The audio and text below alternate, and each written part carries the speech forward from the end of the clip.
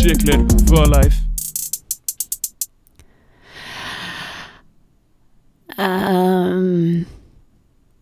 Okay. I have so many questions. Like, okay, fine. Like, what's wrong with this one? Well, like, I guess why are the only words like the name of the show over and over again? It's a theme tune. That's what theme tunes are about. Like, Yeah, but like in like the Big Bang Theory theme tune, like they only mention the name of the show like once, yeah, like, right at the end. Yeah. of course you watched The Big Bang Theory. What exactly is that supposed to mean? It means it's an unimaginative show for unimaginative people. So, you know, it's not exactly what I was going for here. I have a question. Oh, yeah?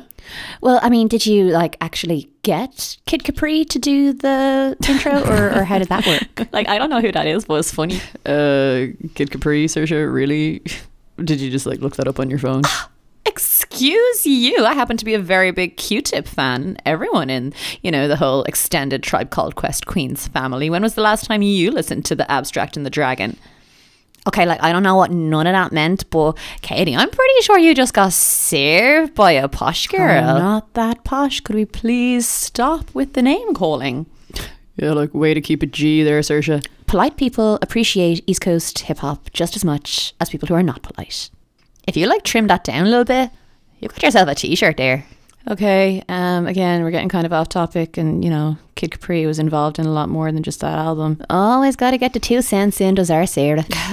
Right. But yeah, I think we got to move on. Wu-Tang may be for the children, but Chicklet is for us. How's that for a t-shirt? Oh my God, yes. I will just buy a stake in your company instead of trying to produce my own slogans. But I guess to get started, before we start off on what the kind of book discussion is going to be this week, I did want to mention that following last week's episode, we caught a lot of I mean, I don't want to say hate or anything, that sounds a little dramatic, but we did hear a lot of let's say opinions of varying levels of civility about our discussion about consent on air last week. Like we don't hate lads or anything. Like, a lot of people seem to think that like I hate lads, and I don't. Like, that's not what we were talking about. Actually, did somebody say that? Well, like people will get the wrong end of the stick on this, and like we knew that there was going to be like backlash on this. People are going to be offended when like we talk about this type of thing. It was going to happen.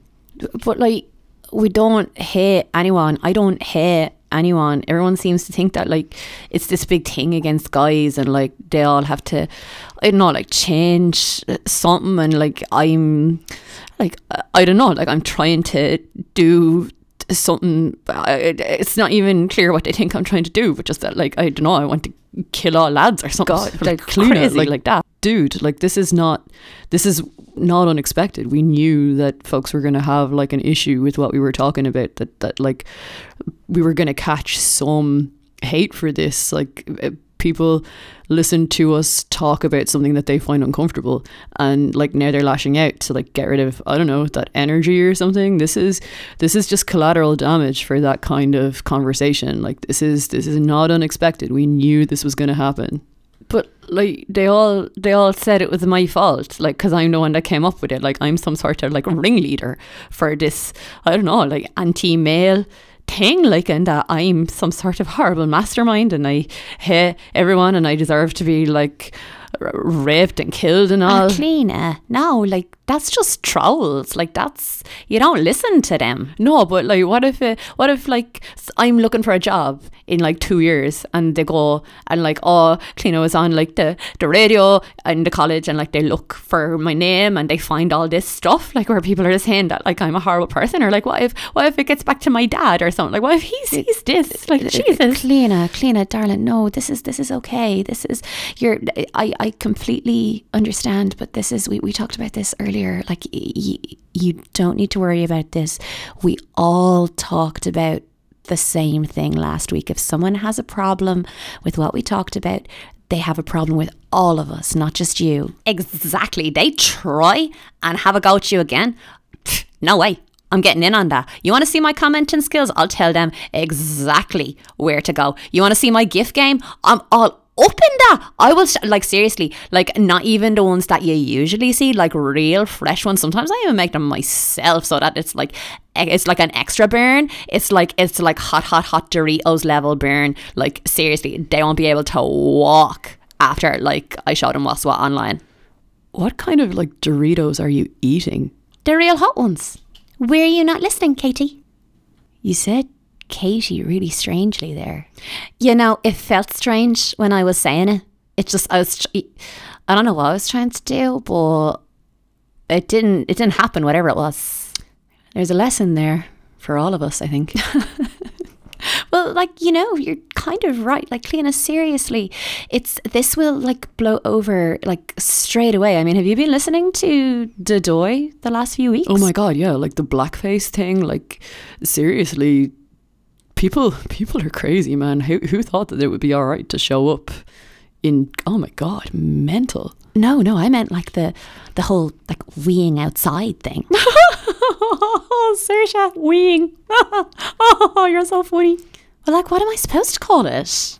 Like pissing, taking a slash, letting off a stream of urine. You know, the options are endless, really. I would like to remind everyone that we are now 7 minutes into today's show and have not mentioned a single book once. Because we are looking after our girl. That's what's happening right now, Sarah. I mean, do I have to explain squad goals to you again? Hashtag squad goals, everyone. Please don't explain that to me again.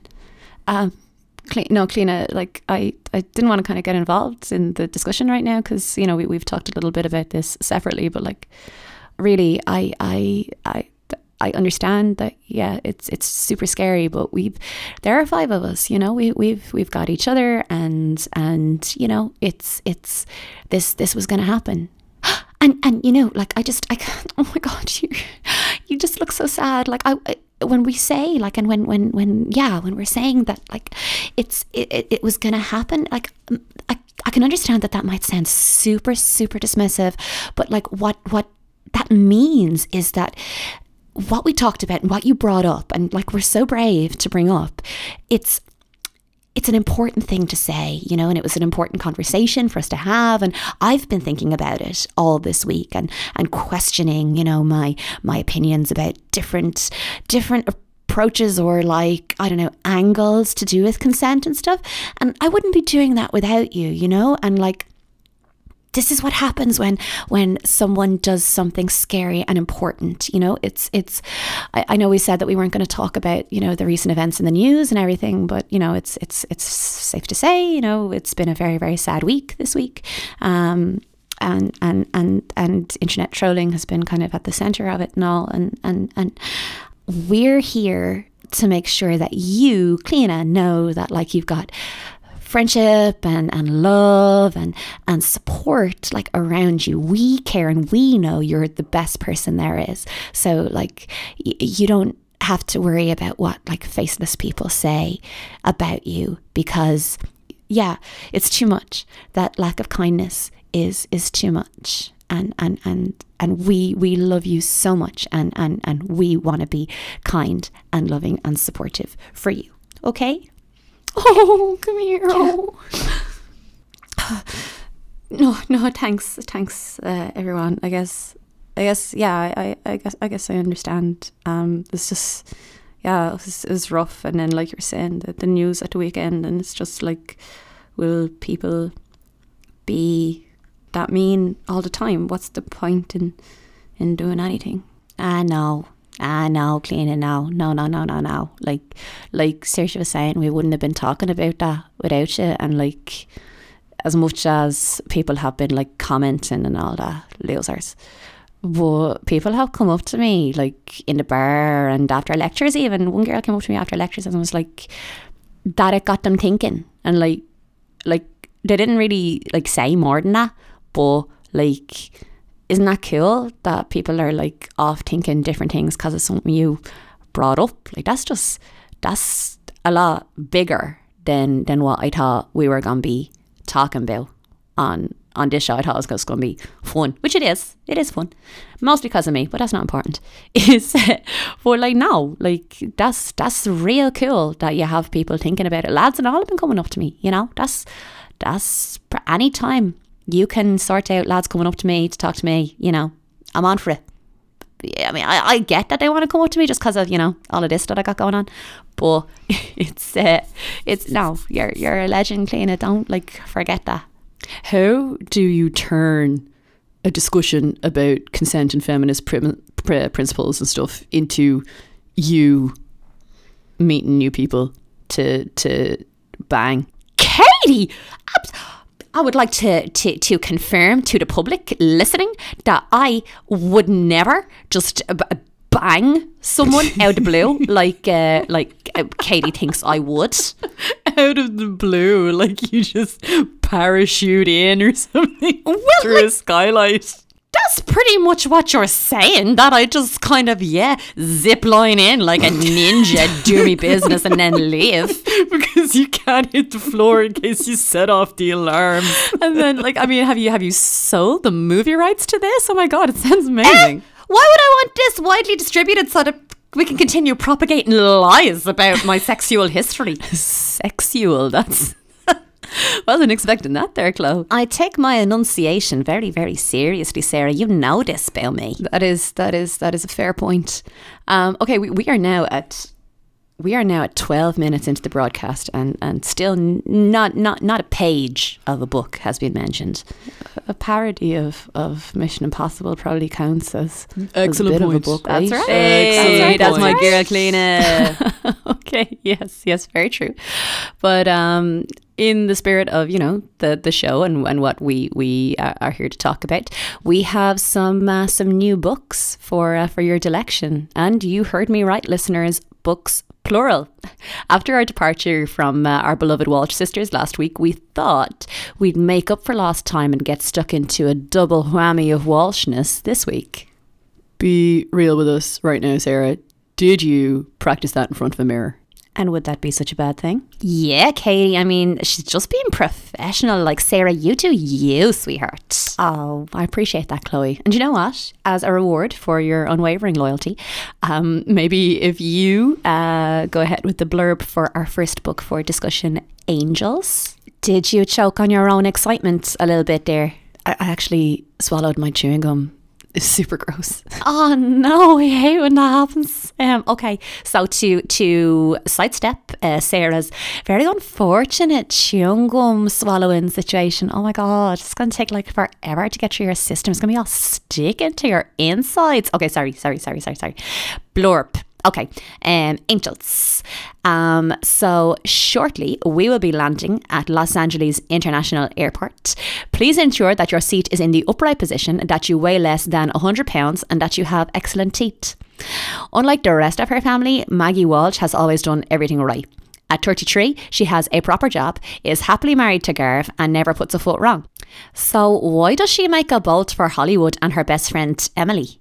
In the City of Angels, Maggie gets to do things she's never done before, mixing with film stars, pitching scripts, partying non-stop. But is this really a once-in-a-lifetime journey of self-discovery? Or is she simply running away from married life? How was that? Flawless. For a second, I thought Beyonce was here in the studio. I get that a lot. Did you not listen to the blackface discussion earlier? What are you talking about? We weren't talking about no dark makeup. That's actually, stupid, and I don't know why anybody would do it. We were just talking about me being inhabited briefly by the spirit of our Queen and Saviour, Beyonce. You are kind of reaching a little bit on that one, Katie, I'm afraid. Reaching for what? Jesus, it's just trying to make a point. Okay, do you know what? We can take a break here. Katie will find something a little bit more straightforward to be outraged about in the next couple of minutes. I'm sorry, dude. It's just too easy. But we'll be back in a couple of minutes to discuss Margaret or Maggie Walsh's contribution to the Walsh Sisters saga in Angels. Don't go away. Hi, Karen. Hi, Linda. What's up? Well, I was trying to figure out where we can go to get our pre-drink drinks for tonight. We're in labs until 6, so I've only got 5 hours until we're leaving. I know, like, how am I supposed to choose an outfit, do my makeup, change my mind about my outfit, do my hair, post the time lapse, and get to the shop without majorly cutting into our pre-drink time? But that's where we come in. Pre-Drinkology will bike your pre-drink order directly to wherever it is that you're all getting ready and screeching Ariana Grande songs at each other. Didn't have time to get a pre-night out burger? We've got that covered too. Ring in your order and we'll head down the chipper and bring it right to your door. All you'll need to worry about is who gets the last onion ring. What kind of monstrous human being eats onion rings before a night out? Thanks, Pre-Drinkology. I'll be able to get a face mask in now and everything. That's what we're here for, girls. That's what we're here for. Pre-Drinkology, definitely not infringing on any copyrighted delivery services. Okay, like, am I on crack, or does that sound like the best idea ever? Not okay with you using drugs as a way to, like, ease into a joke there, Chloe. It does sound like an amazing idea, though. I mean, like, how many times have we, like, spent ages, like, going to get pre-drinks and stuff? I mean, as well, like, what if you like, don't want to wash your hair again and it's raining outside? Like, it's genius. Oh my God, like, yeah, remember when we did that thing before the Science and Health Ball last year? Oh my God, my hair was destroyed. Like, the whole braid situation you came up with afterwards, though, really looked better than I thought what you started out with. Why, thank you, Sarah. Saoirse and her Pinterest account seems to, you know, sometimes that pays off, you being just that boring. Pinterest is not boring. Why? Like, I mean, all that stuff that I bake all the time comes from Pinterest. I mean, you benefit from it a lot more than, like, you would think. I mean, like, yeah, I know that I benefit and all, but it's something that I don't really want to think about. Like, you know, like the budget. You know, I don't care about what's in there, but, like, I know I benefit from it. That's the problem, Chloe. You should care what's in there. As applicable as government spending is to Maggie Walsh's story, I do think we should maybe veer back to the actual plot of Angels for now, if that's okay with you guys. Maggie would have been one of them people that, like, registered with Irish Water straight away. My mom had, like, a friend who did that. She was, oh my God, what a loser. Regressive taxation. I mean, it's so stupid. Okay, I mean, we're still talking about government spending and that whole side of things. So I'm just going to start talking about the book, and you guys can join in if you like. We thought when we picked up Angels that with Maggie being the boring sister, you guys might remember, Maggie is next eldest. She's the second eldest. She's the next one down from Claire, and she's kind of the dependable sister, the boring sister. If you listen to the other folks in the family, how they talk about her. So we all kind of thought that this book might be a bit of a dud, but surprisingly, we dug it. We kind of, it was kind of cool that Maggie was the straight man. It made the events kind of, I don't know. It's hard to explain. She's the vanilla scoop into Sunday. You need her for the mint chocolate chip to, you know, do its work. Oh, mint chocolate chips, Saoirse, you doorboard. And today shall, you know, go down in history as the day Saoirse Flannery was called a dirtbird. I remember where I was on that fateful day. Our grandchildren shall doubtless trade stories of how their ancestors were in the very studio where it happened. But yeah, let's get back to Maggie. As you all likely know at this stage, listeners, we'd like to start off with an excerpt from the book. So this time around, unlike last week, we're going right from the beginning of the first chapter. We were a little torn though. The very beginning gives us the lowdown on what's going going on in Maggie's marriage. That's hard to say. But then there was a great bit right near the start of the book as well, just a little later, that we all really liked because it sums up the family and like Maggie's place in it. We almost came to blows over Yeah, it. it was tense. So what we've done in the interest of peace and harmony is created a bit of a Franken excerpt, one bit from the very beginning, and then the family stuff that shows us who Maggie is, or at least how the Walshes see her. I think we've all had a go at this business now, so we're back to the beginning of the roster. Let's see, Saoirse, we had you doing Watermelon. You on for it now? Oh yeah, sure. Let's go. Alrighty. I'd always lived a fairly blameless life. Up until the day I left my husband and then ran away to Hollywood, I'd hardly ever put a foot wrong. Not that many people knew about anyway. So when, out of the blue, everything just disintegrated like wet paper, I couldn't shake a wormy suspicion that this was long overdue. All that clean living simply isn't natural. Of course, I didn't just wake up one morning and skip the country, leaving my poor sleepy fool of a husband wondering what that envelope on his pillow was.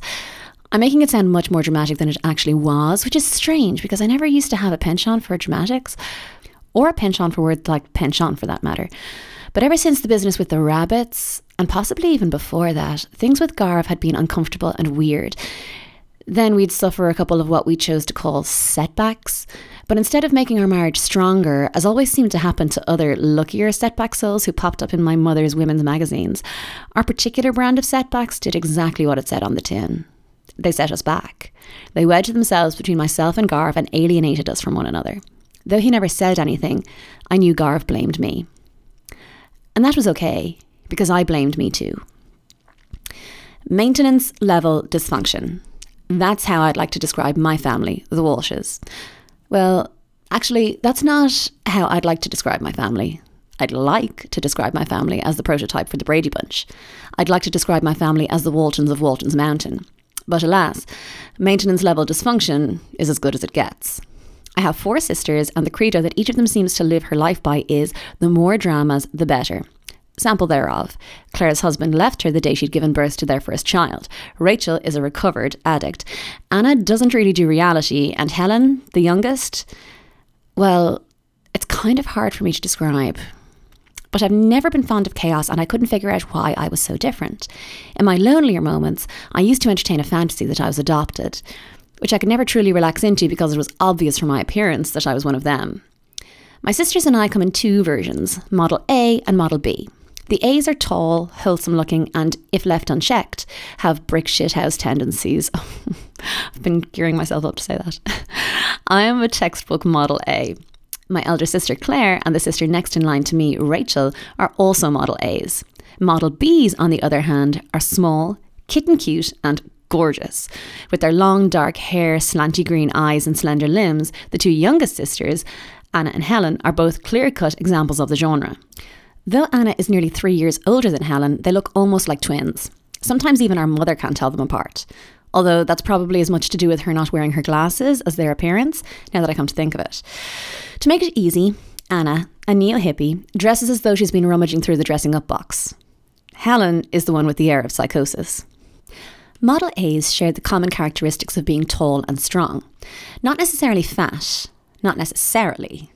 Indeed, Model A's have been known to look willowy and slender. If they're in the grip of anorexia, that is. Not as unlikely as it sounds. It certainly happened, although not, sadly, to me. I'd never really had an eating disorder. Apparently I didn't have the imagination, Helen told me. However, I mightn't have an eating disorder, but I've always had a mild problem with another form of bulimia, shopping bulimia. It seemed as if I was always splurging on stuff, then trying to return it. In fact, it had recently caused a huge argument that involved most of my family. Helen had been lamenting about how hard it was to live on what she got paid as a makeup artist, when suddenly she rounded on me and said, accusingly, "You're good with money." This happened a lot. They referred to me as clean living and sporty, even though I hadn't played any sports since living in Chicago, and painted a picture of me that was years, probably decades, out of date. My parents wholly approved of this sepia-tinted version of me, but my younger sisters, affectionately mind, treated me as a figure of fun. Most of the time I humoured them, but that particular day I suddenly balked against being, affectionately of course, depicted as life-crushingly dull. In what way am I good with money? Not living beyond your means, thinking carefully before you buy stuff, that sort of thing, Helen said scathingly. Neither a borrower nor a lender be, ha ha ha. I'm not good with money, I said sharply. You are, they chorused, my parents with admiration, Helen without.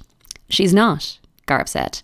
Thank you, I said, turning briefly to him. You are so. I bet you have a huge stash of cash in a biscuit tin under your bed. She wouldn't keep it in a biscuit tin, Dad said, defending me against Helen. You don't get any interest in biscuit tins. She has her savings in a high interest account. What savings? I don't have any savings. But you have a pension fund, Dad said anxiously. That's different. That's not savings and you don't get it until you're 60. And I'm always buying things I don't need. Then you take them back. But they don't always give refunds. Sometimes they only give credit notes, and that's the same as spending money. My voice was rising. And sometimes they go out of date before I use them. No. Mum was appalled. Well, I bet you pay your credit card off in full every month, Helen persisted. I don't pay my credit card off every month. They were all slightly open-mouthed at my unexpected fury. Only some months. Oh, rock and roll. I knew it was a little strange to be having this argument. I know people argue about money, but usually they're being accused of spending too much and insisting they don't, rather than the other way around. So overwrought was I that eventually Mum made Helen apologise. Then she murmured to me, it's nothing to be ashamed of, earning good money and putting some away. It was at that point that Garv made me leave, furious that they'd upset me so. You know the way Garv sees the good in most people? Well, he suspends such altruism around most of my family. On the drive home, I said anxiously, I know everything is relative and I know I'm not in their league, but I am neurotic, aren't I? I'm not a totally plain vanilla, well-adjusted good girl. Of course you're neurotic, he said stoutly. Don't mind them. However, I'm not dwelling on my family in this manner just to provide background colour. There's actually a reason for it. It's because I'm about to resume living with them. I felt bad about her leaving your man Garv, like even if he was like real boring.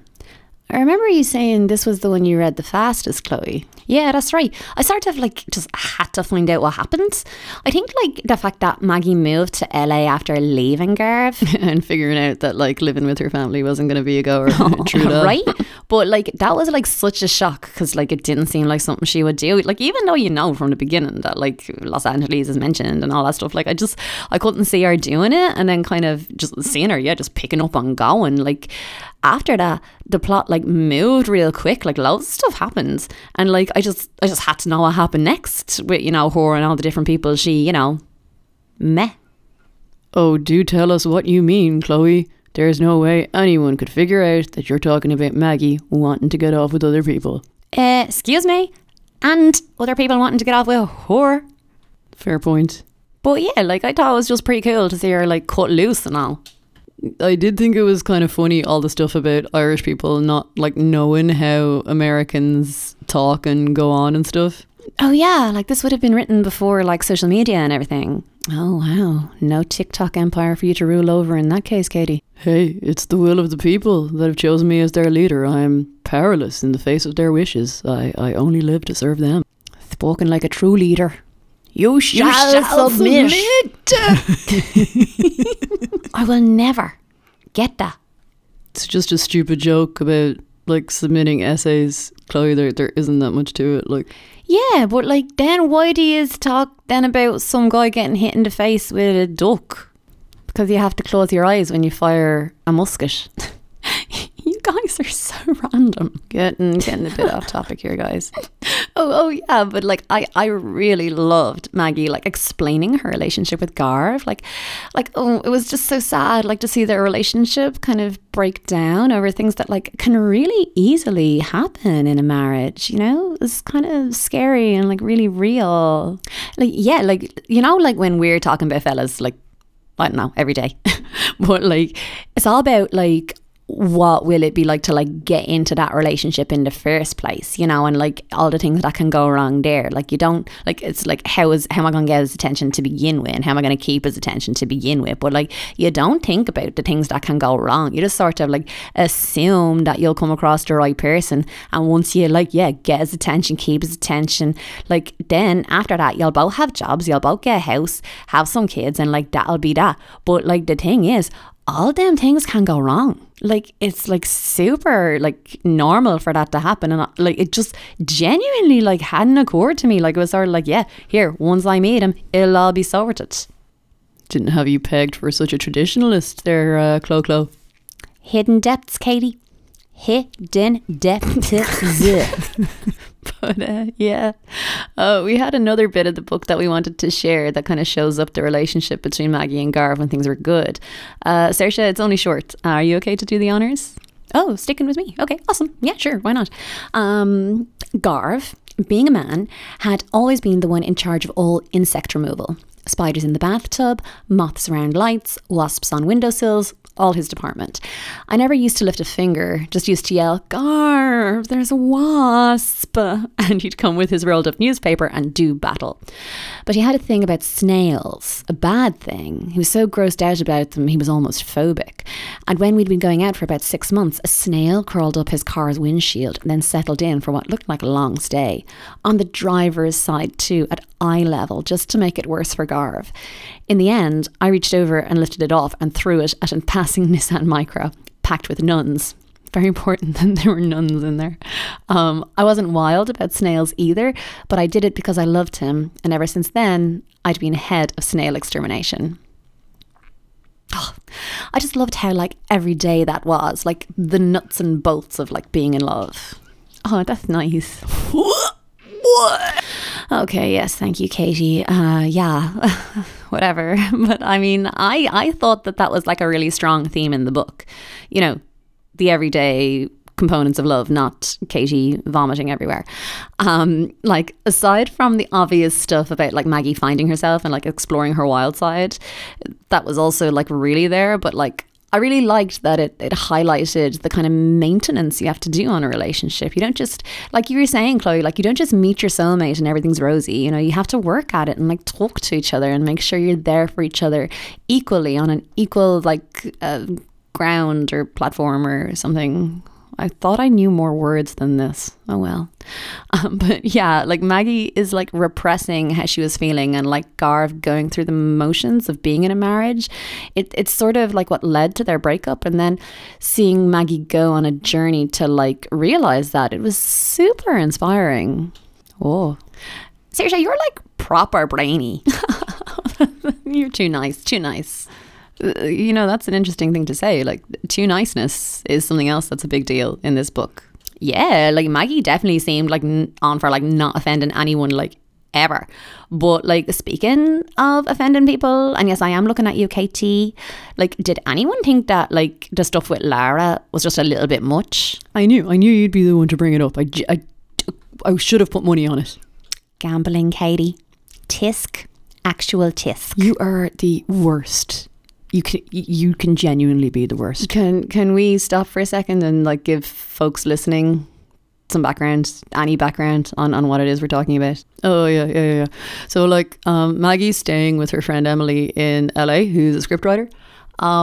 While she's there, she's introduced to like a bunch of Emily's friends, including like this gorgeous woman Lara, who's like super friendly, like genuinely would stop traffic gorgeous, and she's also gay. And at the risk of starting another Twitter war, I was like really surprised at how sort of like shocked Maggie was at meeting like, quotes, a real life leser. Like, that's genuinely how she's described in the book, in Maggie's stream of consciousness anyway.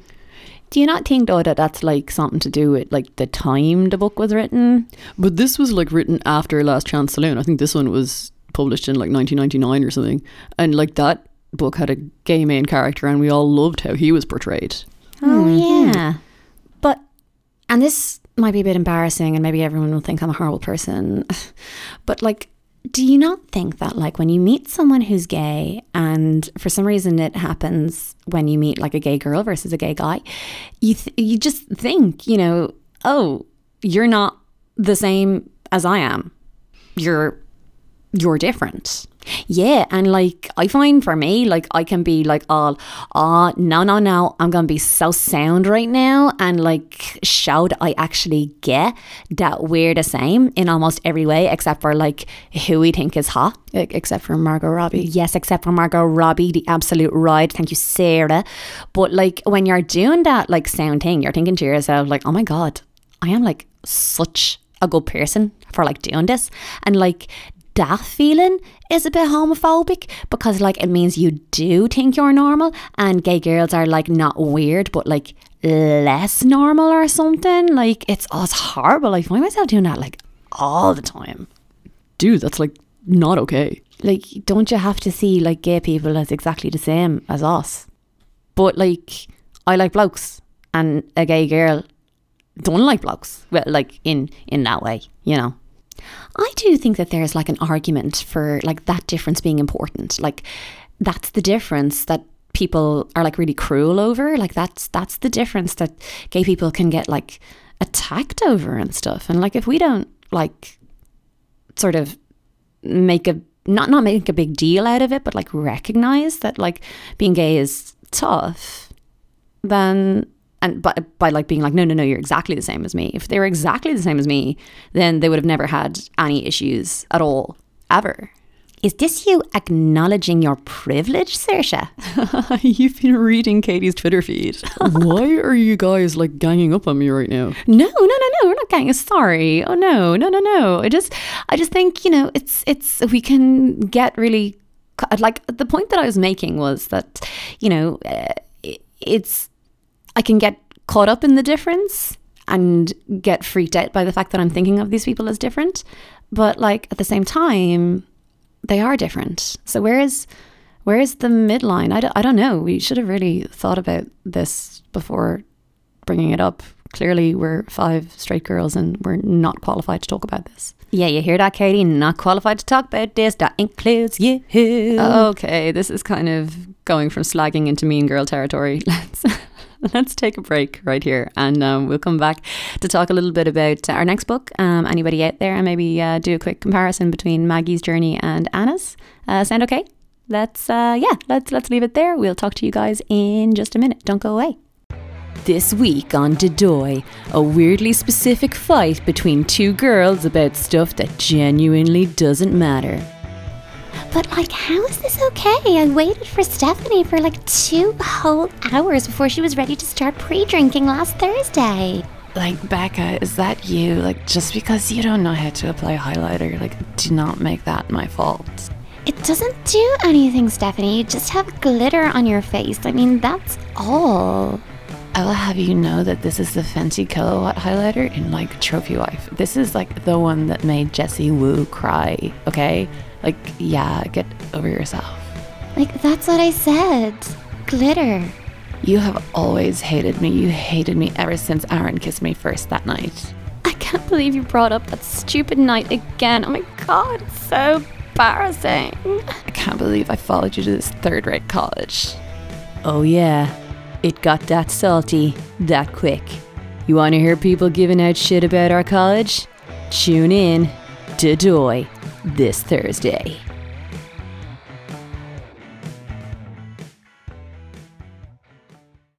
Jesus, sounds like poor Denise is really reaching out to get some interesting callers to call in. I don't know, I'd listen to it. Sounds, you know, like it might be juicy. Does it count as being real nice if you're like listening in to like a gossipy thing? Yeah, like I want to support the show. Like Denise is so nice, but it's actually a really good point. Like the humanitarian significance of what highlighter people are applying to. Where do you apply highlighter? You see, it is this ignorance of the important things, like the key critical things in life that you need to know, Katie, that has your Twitter footballer follower bloke like not reaching out to you for like a date or like kids or nothing. Just kids, like no marriage or nothing like that. You country people and use our marriage. Oh my God, that's like... Who has time to get married? Come on. I don't know. You know, you get some pretty attractive tax breaks. How do you know that, Saoirse? Like, where do you get that information? It's like really common knowledge, no? That, you know, if you're legally married, you get to share your tax credits and... No? Just me? Never change, Saoirse. Never change, dude. Anyway, so moving on. Before the break, we were talking about Maggie Walsh's escapades. Again, that word is hard to say. A lot of hard to say words in this week's episode. But yes, her escapades in Angels. We didn't get a chance to talk about it as much as I think we all liked. There was a bunch of scenes and elements in that book that we enjoyed and we didn't expect to. But let's move, because we were going to discuss 2 books this week. The second of which is Anybody Out There, which centres around Maggie's younger sister, Anna. You might remember Anna as the second to youngest Walsh sister, the lovable hippie stoner who appears in the 3 Walsh books we've discussed so far. Isn't it mad though, like she wasn't like a hippie like at all, like not even like taken out no like weird beads or tarot cards or nothing in this book? Well, like, I mean, there is like a spiritual element to the story though, right? Let's not get into that. We're getting a bit ahead of ourselves there, gang. Maybe if we start with an synopsis. Cleena, what you think? Yeah. All right. Okay. Anna Walsh is covered in bandages and lying in her parents' good front room. She's dreaming of leaving Dublin and returning to New York, to her home, to her job, and most of all to her husband Aidan. Unfortunately, her family have other ideas. She's staying put. And Aidan, well, he's refusing to even take her calls. What has pushed Anna so far from everything that she loves? Is she the only one that can put it all right? And if not, who is? It's just so sad. Again, like, let's be careful that we don't like say too much or whatever. Because the thing is, this is a little bit more plot heavy, this book. But there is one thing that we can definitely talk about pretty much straight away. Oh, the good front room. Capital G, capital F, capital R. I swear, like, the good front room is the funniest thing in any of the Walsh books, period. Wait a second. Sarah, did you say R instead of like our? Like R as in the letter? Yeah, that's what I said. Like you're like an American or like a pirate or something? Actually, Chloe, I was saying R as sort of an international way that letter is used, because any of our international listeners, if there's any international students tuning in, that like they won't get confused, because to them, or is a word that means to choose between one or two things. Okay? Rare. And like, actually, it's like the preposition that connects two clauses that you're, you know, it doesn't matter. Doesn't matter. Anyway, the good front room was something we all enjoyed and found funny. Yes? Well, I mean, like, I didn't really get it. Well, like, that's because your parents have, like, taste. Jesus, Katie, your folks don't have a good front room, do they? I'd like to say otherwise, Katie, but there was a dark period from 2003 to 2005 where our front room was upsettingly close to what's in the book. We weren't allowed in there under, like, any circumstances, like... Oh no, I thought like when, remember you said your mum painted it red? Red and cream, Cleena. Red and cream. With a red carpet and a red and gold striped couch. Sometimes, late at night, I can still hear the screaming. That's not your joke. That's a joke from Friends. Don't you try pull that over on us, Katie. Maybe as penance, Katie, why don't you read the excerpt from Anybody Out There?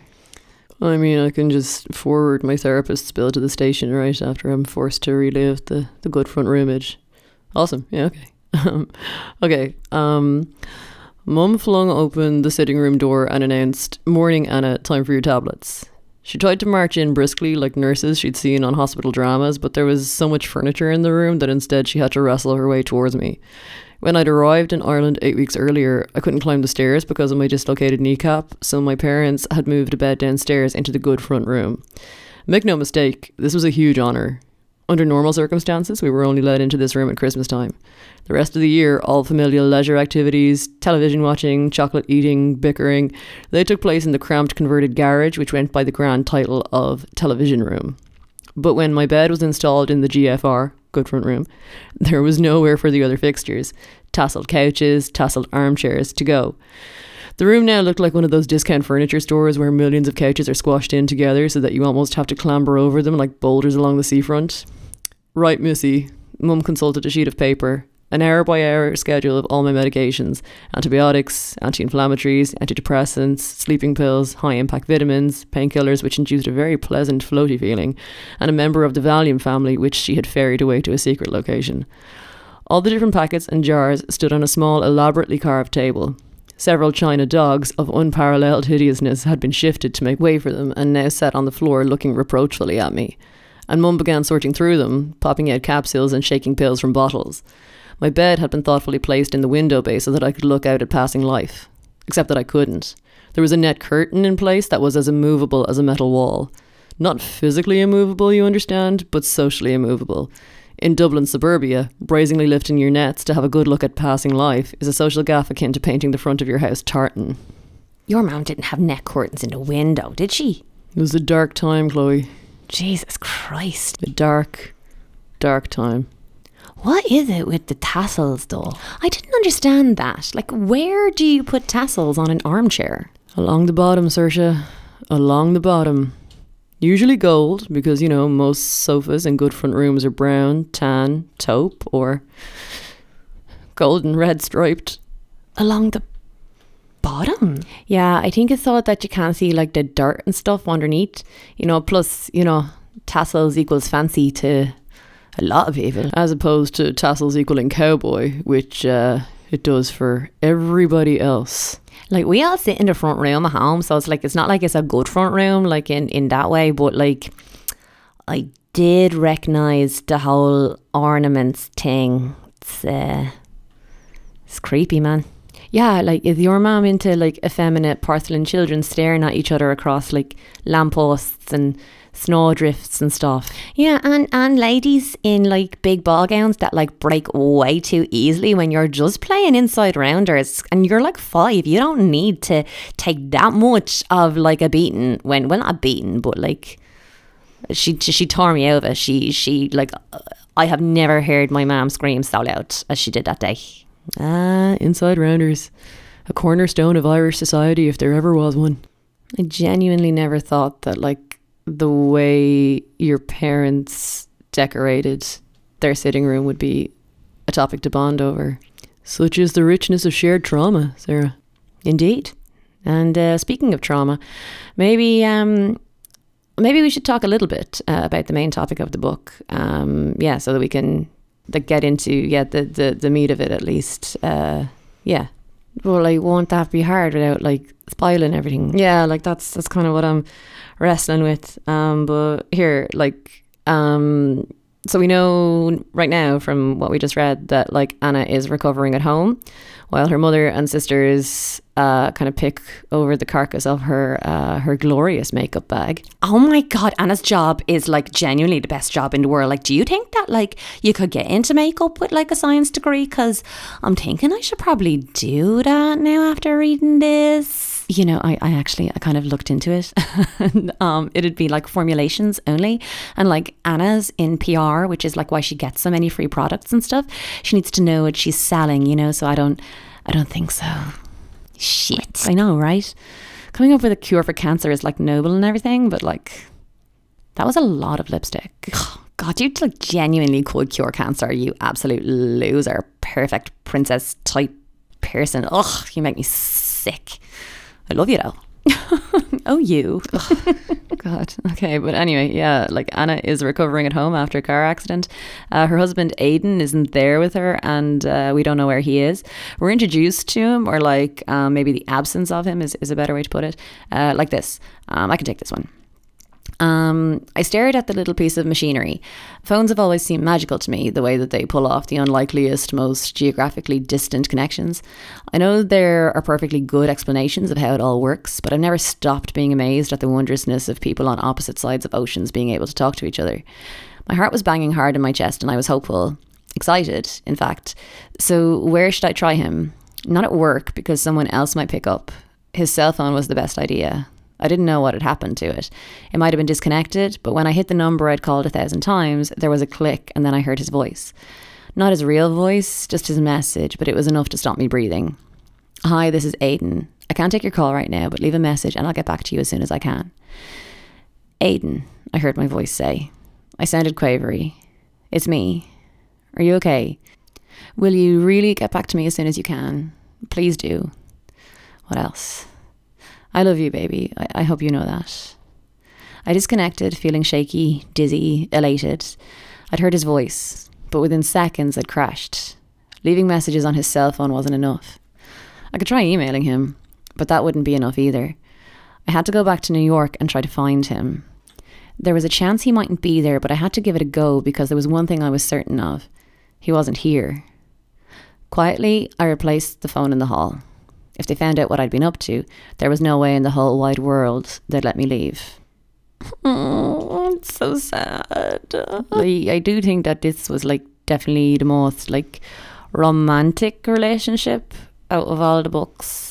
Yeah, like, you know, like the nuts and bolts of a relationship thing you were talking about, Saoirse, in like Angels, that wasn't here so much. It was a case that like Anna genuinely couldn't cope without Aidan, and like we follow her through dealing with that. Yeah, I agree. Like with Claire losing James or like Rachel losing Luke, they're totally angry at the time, like over the rejection, I guess, but like Anna is just heartbroken and she can't cope, and she like sees Aidan everywhere when she gets back to New York, and she keeps leaving him messages way after it's clear to us that like he's not gonna get back to her. It's pretty heartbreaking stuff. Like, I'm not a crier or anything, but like there were parts of this where I was like an actual child. Like poor Anna never did nothing on nobody, and like having this all happen to her was just like yeah. Like I think we all got a bit protective of her, which is strange to get protective over a fictional character, but hey, it happened. Here, like, yeah, genuinely. But I mean, doesn't mean I have to like the end. For our listeners, Katie thought the ending was a little, shall we say, twee? We shall. That's a pretty good description, actually. Thanks, Sarah. Hey, I got you. Here, I thought it was nice. Like I said, I'm no sap, but like Anna needed a nice ending like that. You couldn't have like some, I don't know, realistic ending where like she gets, I don't know, a bill for her car tax on the last page. It didn't have to be like that.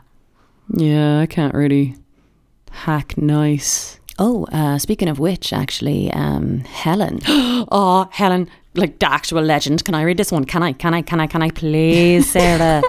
God. How can I refuse when you put it like that, Chloe? Ahem.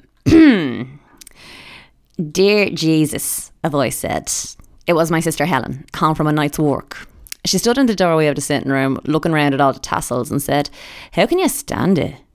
Helen was the youngest of the five of us and still lives in the parental home, even though she's 29. But why would she move out, she often asks, when she's got a rent-free gig, cable telly and a built-in chauffeur? Dads. The food, of course, she admits, is a problem, but there are ways around everything. "Hi honey, you're home," Mum said. "How was work?"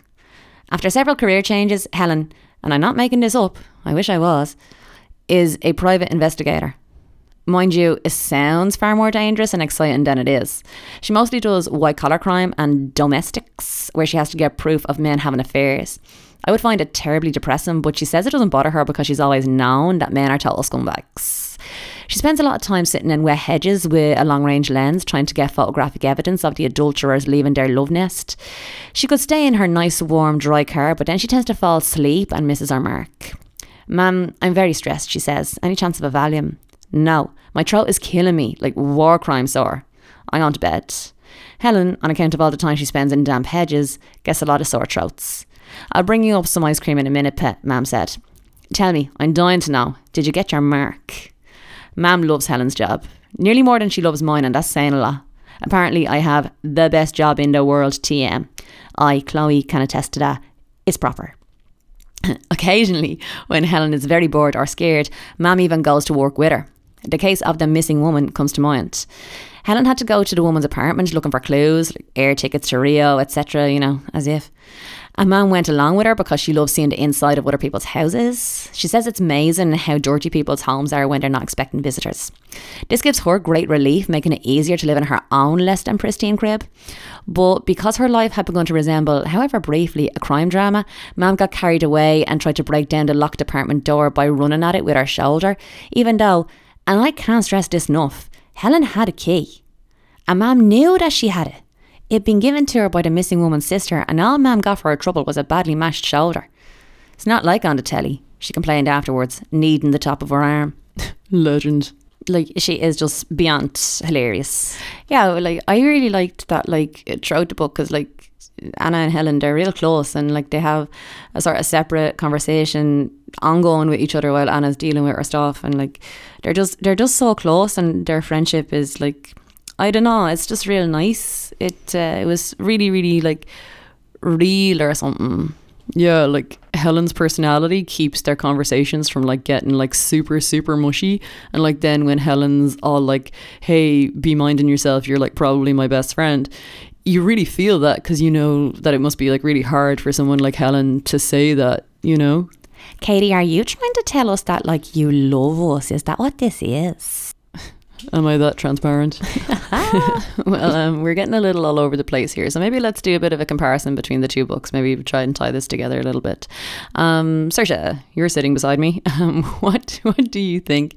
Like, are there any common threads between Angels and anybody out there that you think are worth mentioning?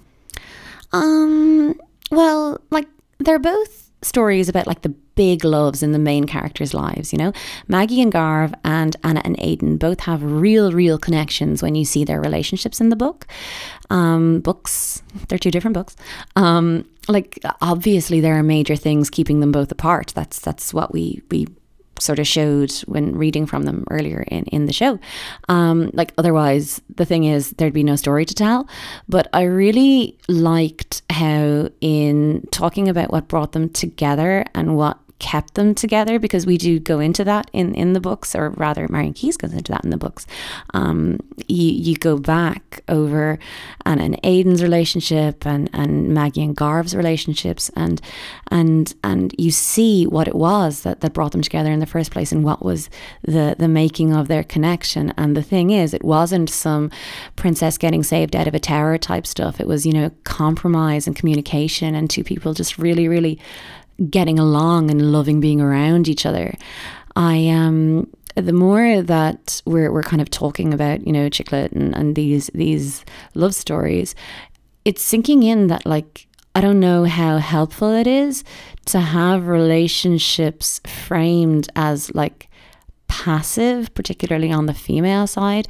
Like, relationships are something that happen to you, that you fall in love, that you find a guy and he sweeps you off your feet, you know. Here in these books, at least, both sides are involved in the relationship. Both people are equally involved in the relationship, and that's what drives them forward.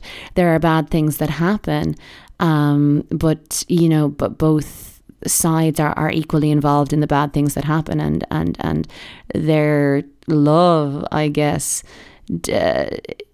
is what we learn about, what we're introduced to, and what we're left with afterwards, I think.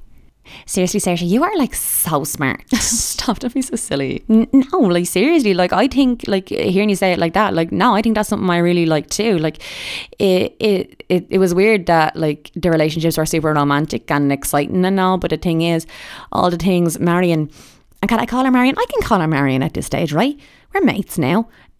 Talks about, like, the things she talks about are all like super normal, like the bit about Maggie getting rid of the snail, or like Aidan getting mad at Anna for like going after her ingrown hairs and all. Oh God. Here, you'd want to get a stronger stomach if you're going to be like throwing blood over shop owners or whatever it is you vegans do. Like, why is everyone having a go today? I don't know. We can smell weakness, I suppose. It's pretty fun.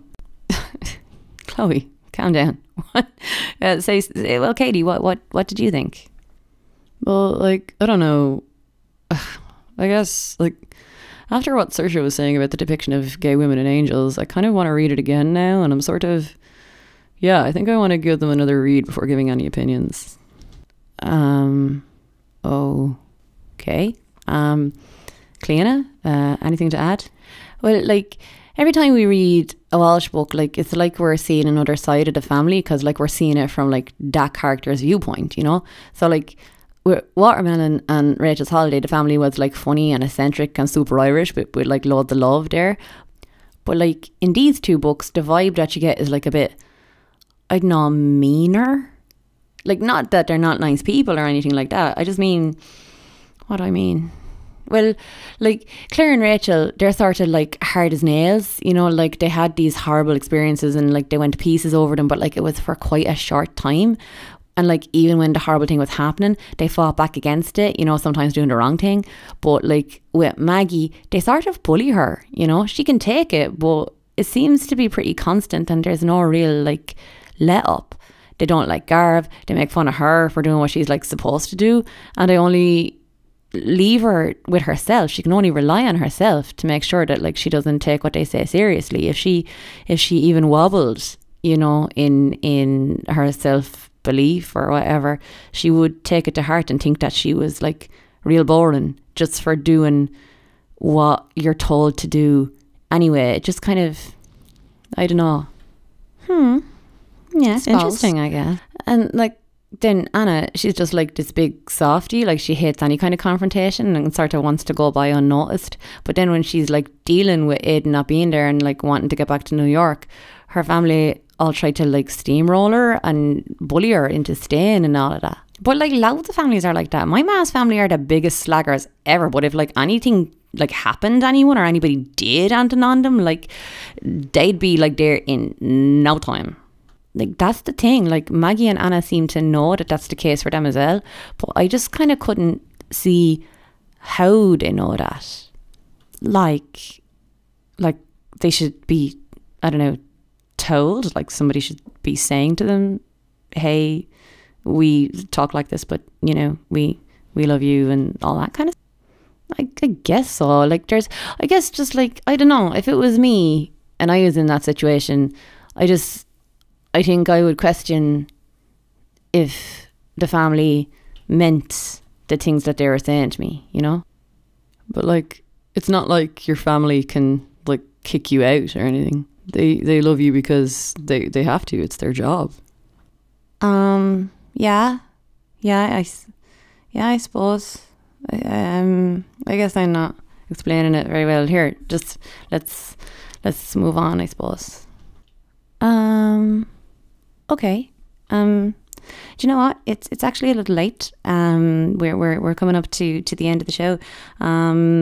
Maybe if we pick one Easter egg to share from one of the books, considering that we're pretty pressed for time, I think I'll pick an Easter egg from Angels. I think you should all look out for a pair of tights worn in an unconventional manner.